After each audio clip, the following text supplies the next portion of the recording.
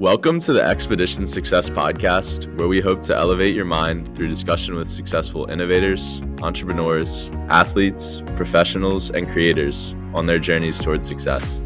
I'm your host, Liam Kaufman. And I'm your co-host, Michael Setiawan. Today we are joined by my good friend, who I consider a brother, Jack Strzalski. Jack is one of the hardest workers I know and is currently a 19-year-old powerlifter who currently has a 1,171.5 pound for squat, bench, and deadlift, and a 500-pound non-competition squat at 150 pounds body weight, which is insane. I'll link that in the description because you guys definitely got to check that out. It's hard to comprehend, let alone watch, so give it a look. In particular, I'm super excited to have Jack on because I remember when we first started working out and training together, and it's been awesome to see how much progress you've made and what you're doing now. So happy to have you on, Jack. Happy to be here. So starting off, before I even ask you about when you got into powerlifting, what exactly is powerlifting? Because I feel like it's a lesser known sport. And what's some of the structure behind like IPF and USAPL? So powerlifting is very simple. Basically, squat, bench, and deadlift. And then of those three, you add them up and you have a total. And you also incorporate your body weight. So that's why I really like it. Somebody who squats 500 at my body weight versus somebody who squats 500 at 200 pounds. In a competition, I would win on that pound for pound. So it's a pound for pound sport, kind of like wrestling. So a lot of the time it's kind of like you against you. Not to say that there's not other competition that you have at that same weight class, because there is a lot of competition in the sport. But yeah, it's basically those three main lifts and then you add them up and you get a total. I do want to touch on what you said in the beginning about non-competition squat versus what you said my total was. So my total in the gym is actually 1225, and actually no, 1230. And then my competition is what you said, 1173, something like that. So that kind of transitions me into like what a meet is, a powerlifting meet. And a lot of people, including myself, the first time I competed was October 17th of 2021. So literally a month ago. And I think that marks my 1.5 years from actually starting my powerlifting journey. I didn't really understand completely the difference between what a meet was versus a gym total and doing stuff in the gym. So I guess if you want me to, I can take you through what a meet day is. Is that cool? Yeah, no, definitely. I feel like that would be interesting to hear about because most people obviously just go to the gym, they work out. But when you actually are in a competition going against people, it's definitely a lot different. So could you talk about that a little bit? Yeah, so going into the meet. So what meet day is you have for my meet, we started lifting at 11. I had to be there by 9, and so I had to leave around 8 because it was only an hour away. But I got there at 9, and you kind of just wait around for everybody to get there. And what we do in the USAPL specifically is 2-hour weigh-ins. So your body weight, I competed at 74 kilograms, which is 163 pounds. I actually weighed over 140. I weighed 150 when I competed. So what happens is if you go over that 145 mark or 165 mark, whatever it may be, you bump up automatically to that next weight class. However, when they calculate your score with your body weight, they use the weight that you weighed in at. Wait, so like before you go ahead talking about it a little bit more, like with that score, is that between everyone at the meet or is that just the people in your weight class? That's everyone at that meet and in your weight class. It's both. So what they do is you have awards for your different weight classes and ages. It depends on the meet, but in my meet, I ended up placing third overall, regardless of weight class. But they do teen one, teen two, and teen three. So teen one is 14, 15. Teen two is 16, 17. Teen three is 18 and 19. And then from 20 to 23, you're considered a junior. And then from 23 on, you're in the open division. So you could be 23 competing against a 29-year-old, and it's fair game. So your age isn't really that big of a factor if you're looking at it long term. I mean, there's plenty of people that are 19 and that are a lot stronger than me. That doesn't really mean anything 5, 10 years from now if they're still doing it. I mean, I see myself doing it for that long. So, because I have pretty big goals in the sport. But like, so having the different like age groups, is there like one age group that's usually like as people would say like in their prime? Is that like the prime age for like lifting, or is it kind of like all over the place where there's some kids who are like 18, 19 like yourself who are just crazy versus maybe some guys who are older like later 20s or even like 30? It honestly, I think it's all over the place. You have people my age that can deadlift 700 and they may never touch over 700 again. That might be their best. And then you have people that are 29 years old still progressing in the sport pretty easily. So my personal opinion on it is that you're probably strongest in your late 20s. I'd say that's where your prime is. But you definitely have some anomalies that are very, very strong at their age at like 19 and 20, which benefit them now.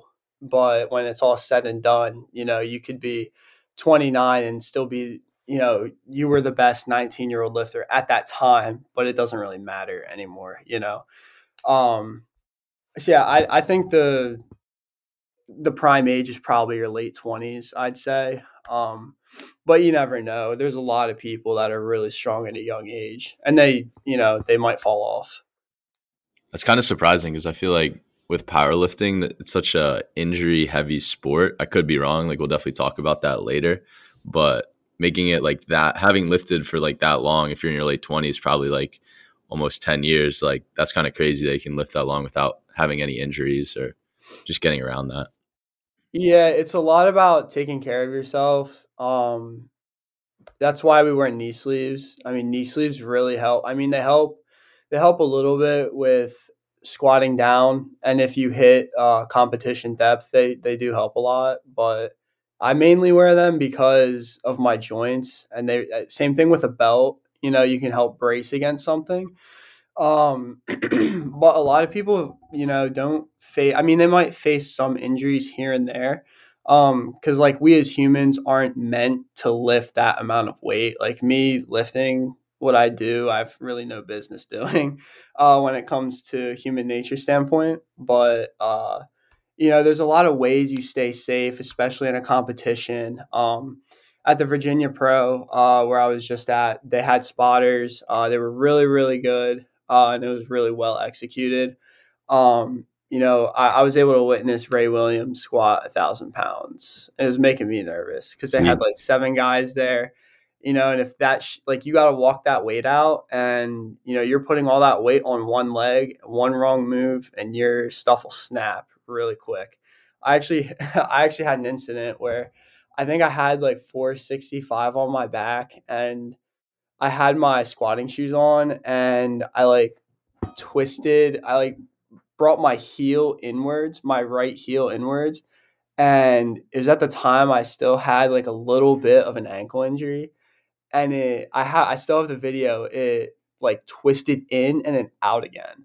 So I was like on the side of my foot, and I managed to get back to being flat footed, and I was fine. I was able to squat it because I squatted it afterwards, but that could have gone south really, really fast.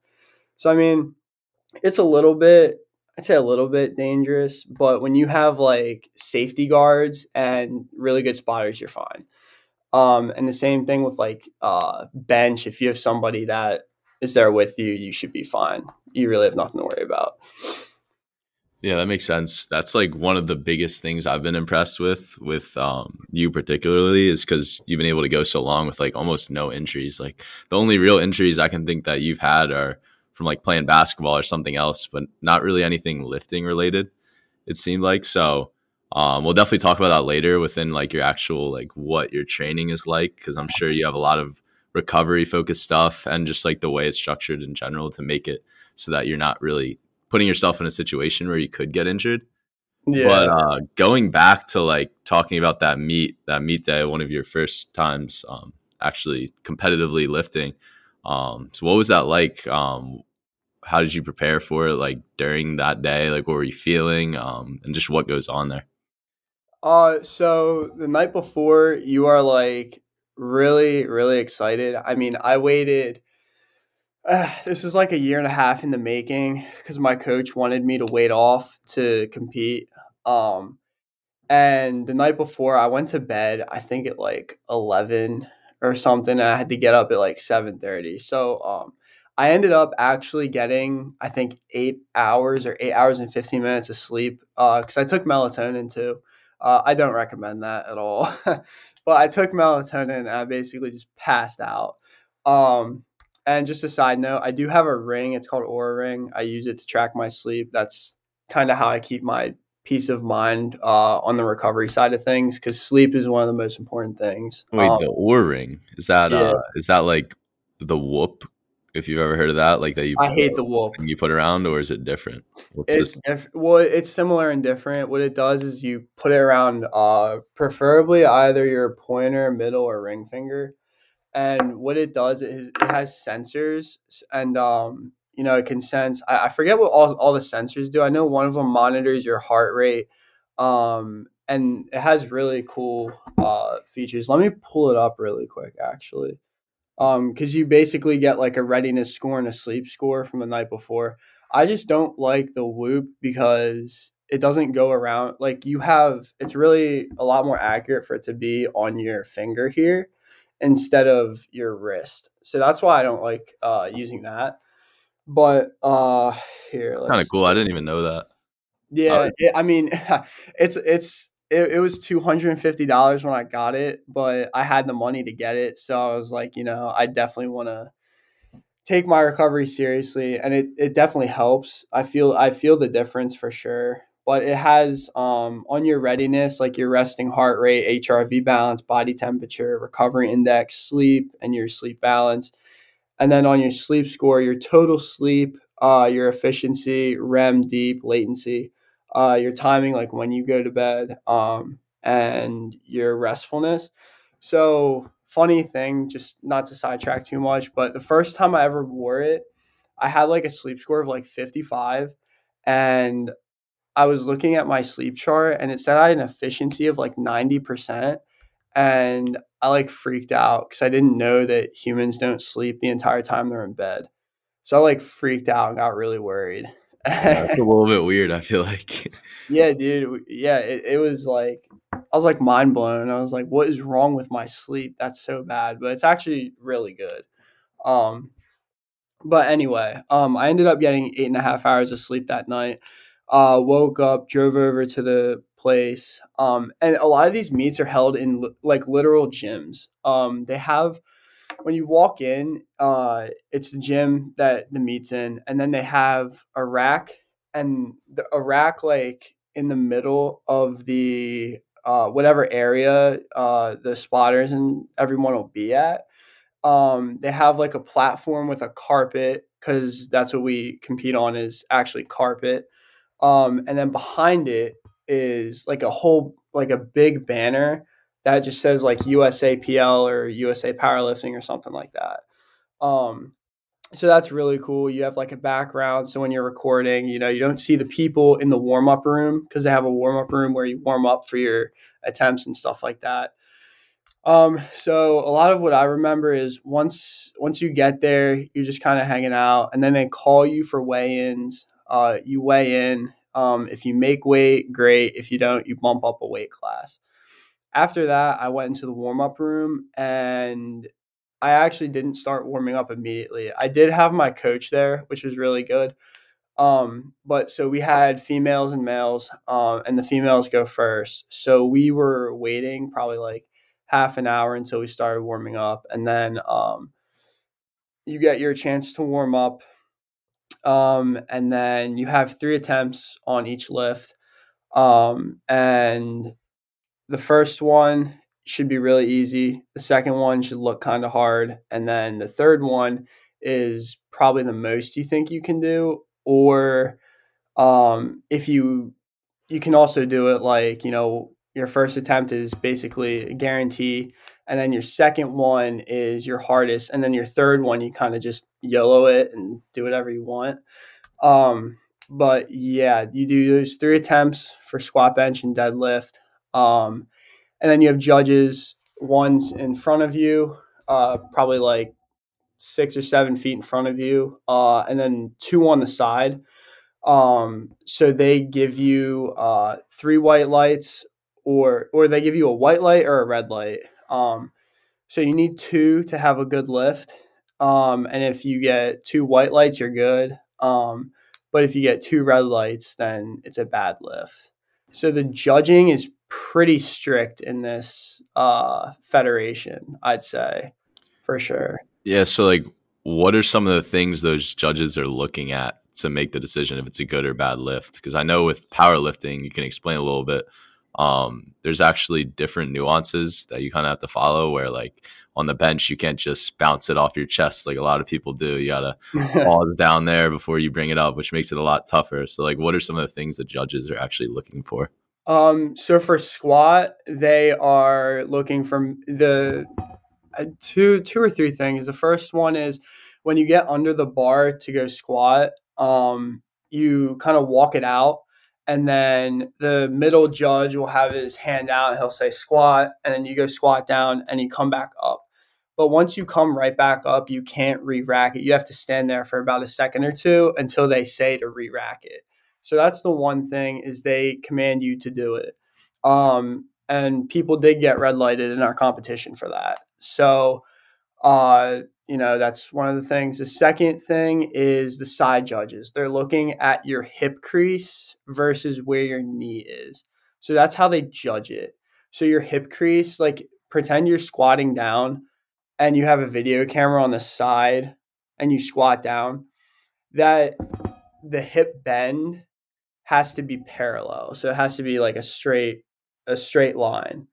And if it's above like that, if it's above just like by a little bit, some of those refs will call it, especially at a high level meet that isn't local. But they're basically looking for 90 degrees or less. If you go less, you get red lighted. At my meet, all 3 times by the same judge, I got red lighted on I think it was the right side. I got red lighted every time. And my second squat, I thought I buried it. It was ridiculous. So they're pretty strict on judging. I mean, you can look at the videos on my Instagram from that day. That final squat got red lighted on the one side. So it was still a good lift, but I still got red lighted. So it's a lot of technical things that are that kind of separate a competition from a gym lift. That's one of the major things that is different. On bench, same thing. You unrack it. They tell you to bench. They say bench, and then once you go down, you have to rest it on your chest.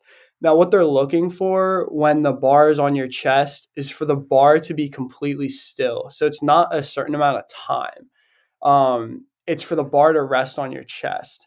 So it could be anywhere from half a second to literally 2 seconds. Some of these judges are really strict. And that's another thing that kind of goes into competition day, is like, what kind of calls are you going to get for benching?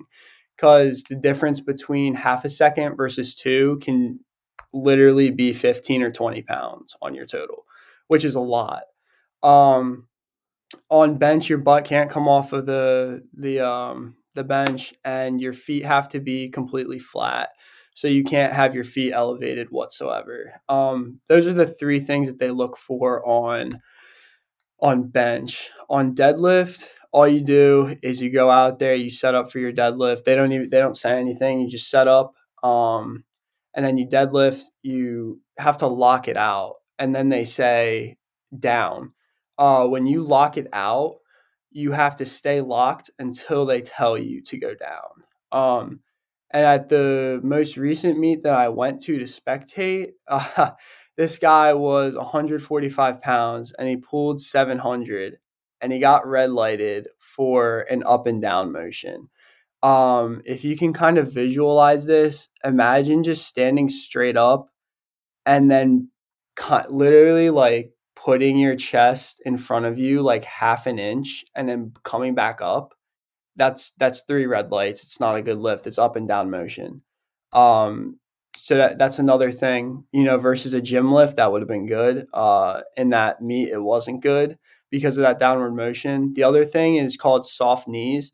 I never got called for this, but this is specifically sumo too. When you are locked out, your knees need to be fully extended. And some of them will not be fully extended. And like I said, some of those judges are very harsh, but those are the things I look for in deadlift. One thing they do before you lift, you have a lifter before you usually, if you're not opening, and they'll yell out that the bar is loaded. That's your indication to come out and do what you got to do. You have a minute to make a lift, so it's a really long time. But that's another thing that happens at a meet. So for these red lights, can you like argue or contest against them? Yes, you can. You can contest if it's 2 red lights and 1 white light. And I forget specifically some of these meets you literally no, for the IPF you literally have to pay $100 to do that, because what would happen is if you contest the red light correctly, then you get your $100 back. They're just trying to prevent people. Shout out to all the Russians. They're trying to prevent people from just contesting every single lift that they possibly can, because it takes a lot of time out of the whole meet. So contests aren't very common, but what happens during a contest is you have those 3 judges and then you have a jury. The jury are refs that are in attendance that look at the footage again, and those refs decide if it was good or not. Don't quote me on that. I've never actually been a part of a contest, but I've heard a lot about it. But yeah, that's kind of how it goes. In the USAPL, you don't need to put any money to contest. Contests are not very common because usually, like 9 times out of 10, the judges do get it right. But yeah, that's kind of how contests would go. So for meet day, do you use like pre-workout? Is that allowed? Or are there certain things like what's allowed versus what's not allowed for these meets? Yeah, you can use pre-workout. The USAPL is very strict on drug use, to a point of really being really annoying. Like you can take an over-the-counter medicine, and if you take that too close to a meet and they drug test you, you could fail it. I don't remember specifically all of they have a whole forum of what's banned on there. Um, but like tobacco isn't banned because I guess you can't test for that or whatever. But you do get drug tested at the meet. I believe it's I believe it's 10% of the lifters have to be drug tested. So at a meet, you'll have 10% of all the lifters that were there. If you have 20 lifters, 2 of them get drug tested. So not every meet you're getting drug tested.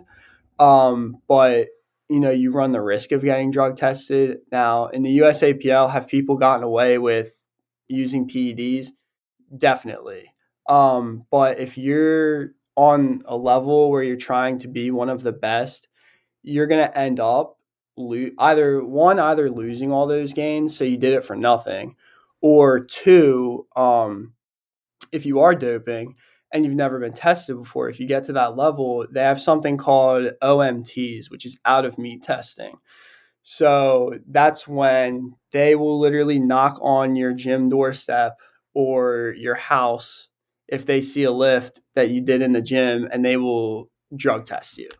So you can basically get drug tested at any point in time. There's been instances where one of these guys have hit a 700-pound deadlift, and literally 10 minutes later they're knocking on their door drug testing him. So they're very strict about it. If you're gonna dope at a local level, I think you're a piece of crap. There's really no reason for it. I don't see why you would do that. But yeah, they're very on it, I'd say.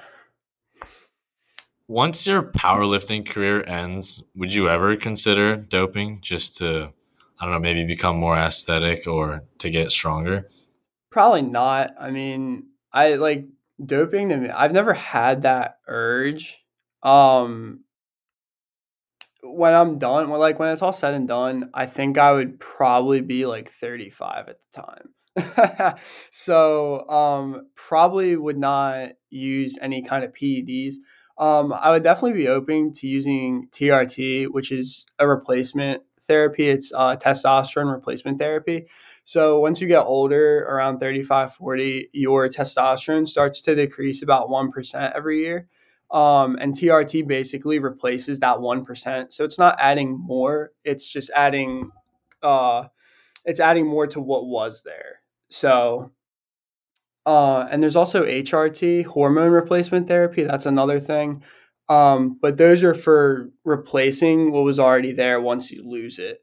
But I don't think I'd ever use a PED just for the heck of it. I don't think I'd do that. So, do you think it's a common thing for people to try to dope like under the table, like not get caught? I know I've been with you even at the gym before, and people have literally like asked you like, "What do you take?" Because they see you squatting or training, and it's just so crazy. Um, but like, do you see it a lot, or is it more of a respected thing where people actually will follow the rules and they want to be natural and they want to compete fairly?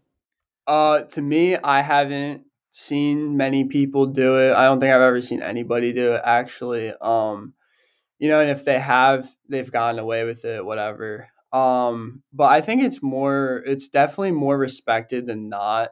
I don't think there's many people that are going to a meet and doping and getting away with it, because if you're doping and getting away with it, you probably didn't place top three. And if you didn't place top three, nobody really cares. So, I placed top three, and the number two guy got tested.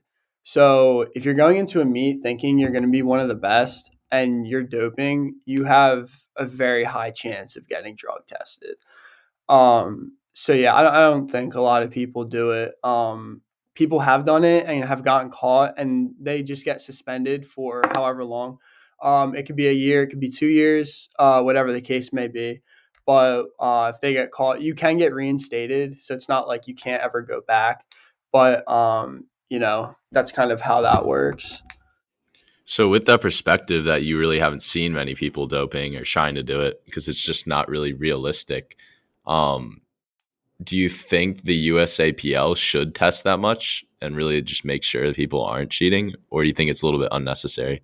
No, that's the reason why they don't do it, because they drug test so much. It's so tight to like.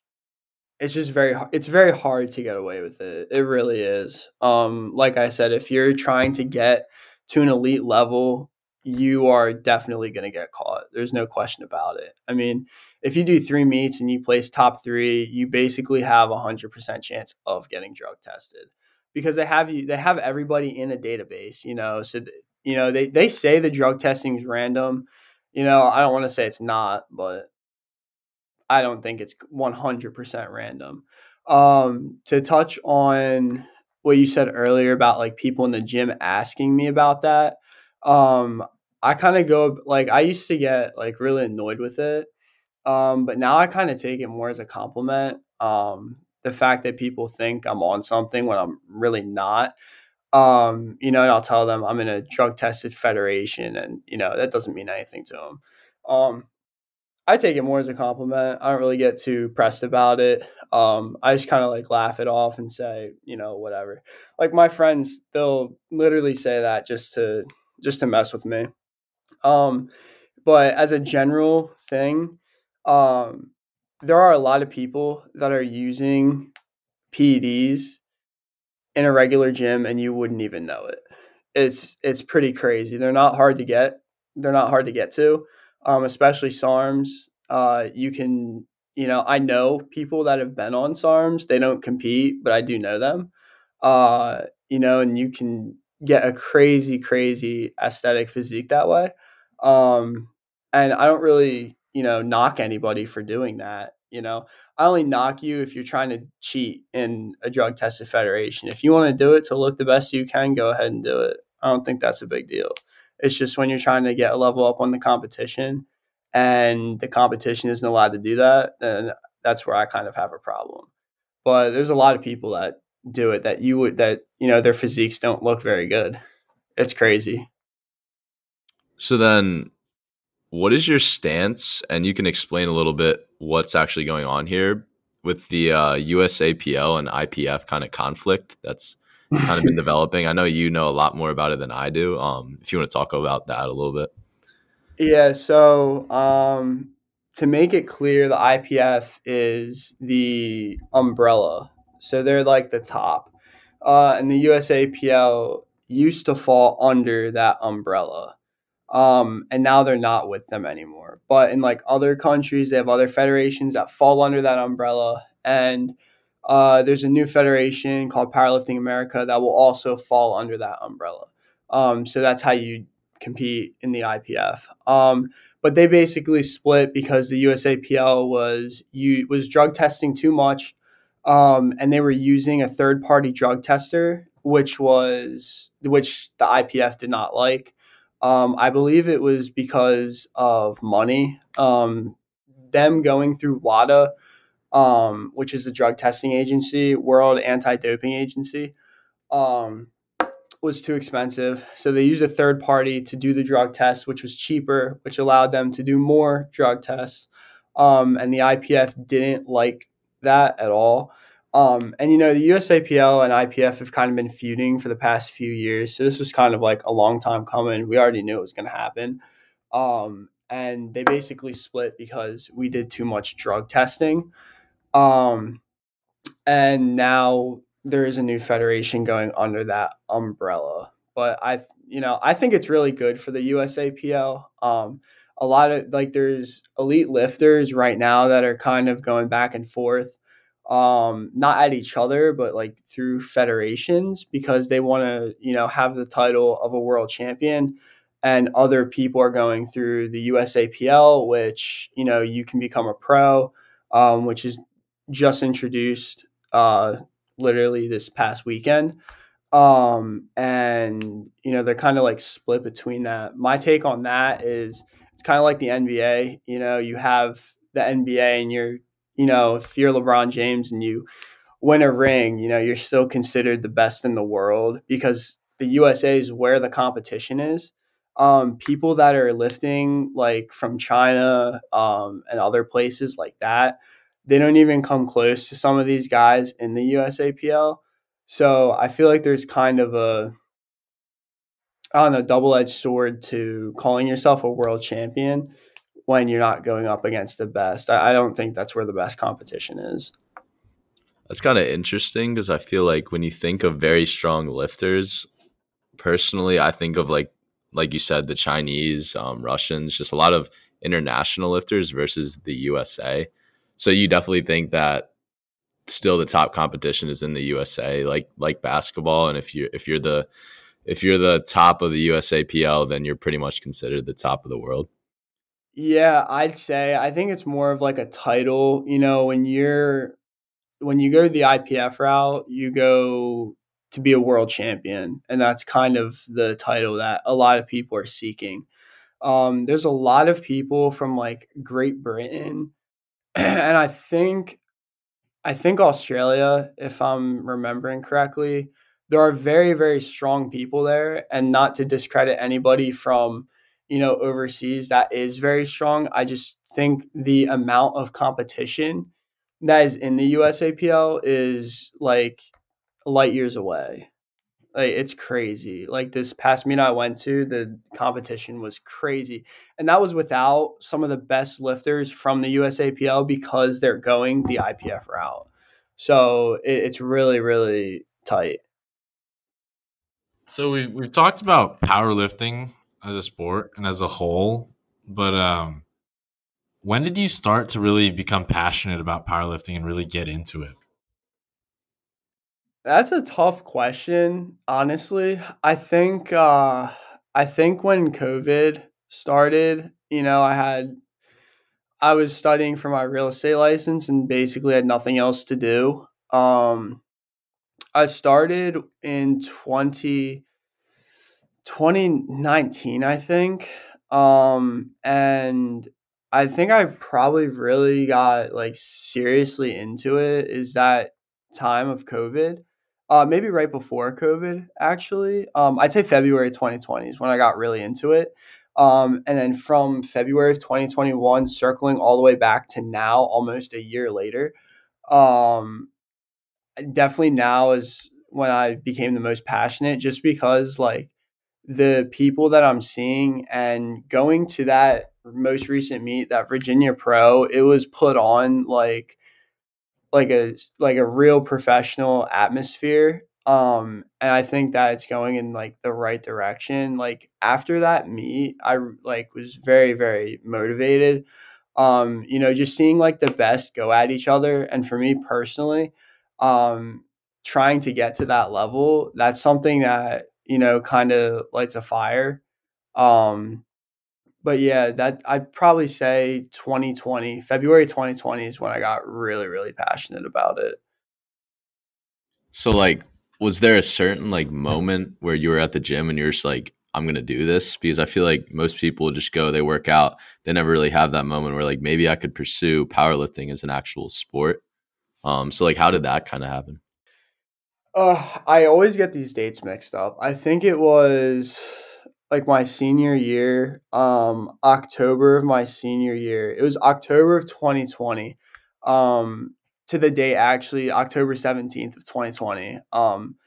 I decided I was gonna just like max out on squat for some reason. I had just gotten back into lifting in August of 2020, so just a couple months before that. I used to play basketball a lot, and I just didn't really lift very much between my junior year and that time.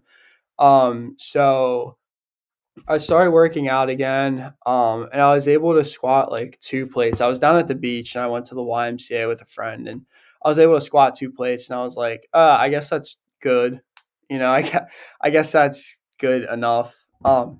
And then a couple of days later, I was still down at the beach. I went down there again. I squatted like 250, and I was like, okay, I don't think it's too impressive, but whatever. And then October, that day, I still remember it was a Friday night. And it was me and like three other friends at the time. And my girlfriend was there, and we were at one of the racks at the Y, and we were just working out. And I decided to squat. So I was like, I'm just gonna go for a max here. So I ended up going for 275, and it moved pretty like heavy. And then my coach, who at the time was a complete stranger to me, told me to put a belt on. So it was one of these really crappy YMCA belts that were like Velcro and, not really good. I put the belt on and I did 315 with the belt. It was really, Oh my really, god. yeah, it was really weird. And then, and then this was really stupid of me. I decided to do it again with 320. So literally a 2.5 on each side with the same weight, which you should never do that. Don't do that. But I did it. And Wait. So why can't you do that? What's the reason because behind that one? going for your max attempt and then going for 5 pounds after your max attempt, you're probably not going to be at your strongest. That's like me going for 495 and then going for 500 right after. It just doesn't. It's just dumb. Okay, that makes sense. If you didn't do 495 and you warmed up with like 470, you probably could have gone for like 510. You're just leaving weight on the bar. And you can get injured. I didn't have knee sleeves at the time, and it was a really crappy belt. So, I could have hurt myself. But that's when that was the first time that I squatted like a lot. And there's this guy, Russell Warhe. He's one of those, anomalies of a human. He's a 4-time world champion, so he's pretty, prestigious. Nobody's ever done what he's done. I started watching him on YouTube before that, so I was kind of like, kind of getting into it, watching him. And then fast forward a couple weeks later, and my coach, who was then still kind of a stranger, him and I started talking. And he like kind of jokingly said like he could start programming me. He was like, yeah, if you want, I can start programming you and stuff like that. And I said, yeah, sure, I'll take you up on it. And he gave me this program that was called Candido 6 Weeks to Strength, I think it was called. You can look it up if you literally just look up Candido. I think you sent me that specific strength like workout when I was asking about a training plan. Yeah, I did. Yep. It's that. It was that that he put me on, I think, for 2 cycles, so 12 weeks. And then February, I maxed out again. I also did another program somewhere in between there. So it was a total of like 16 weeks. And then I decided to max out again. And this is when I like maxed out all 3 of my lifts.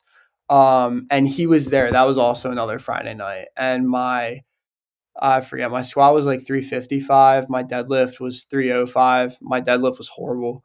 And my bench was like 185 touch and go. So it was pretty bad. And then my coach that night, I texted him.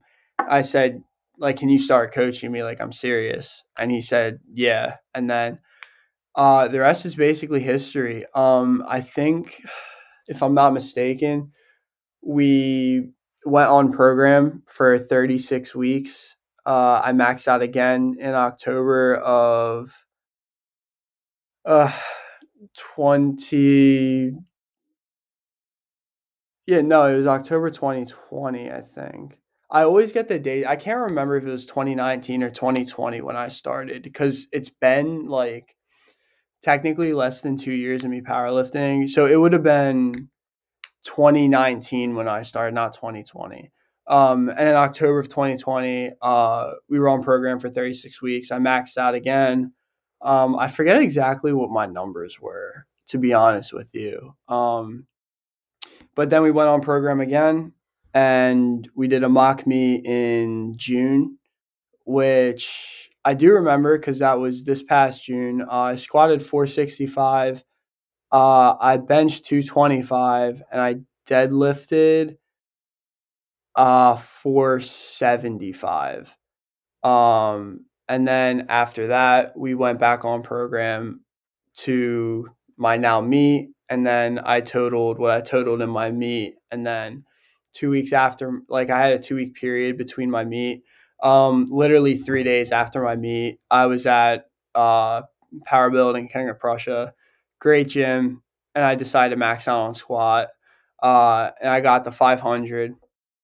And literally 3 days after that, I did 495 at that same gym, and it moved a lot faster than I probably had 505 or 510. And then I did my deadlift at 500, and then a couple of days later did 505, and then now I'm back on program.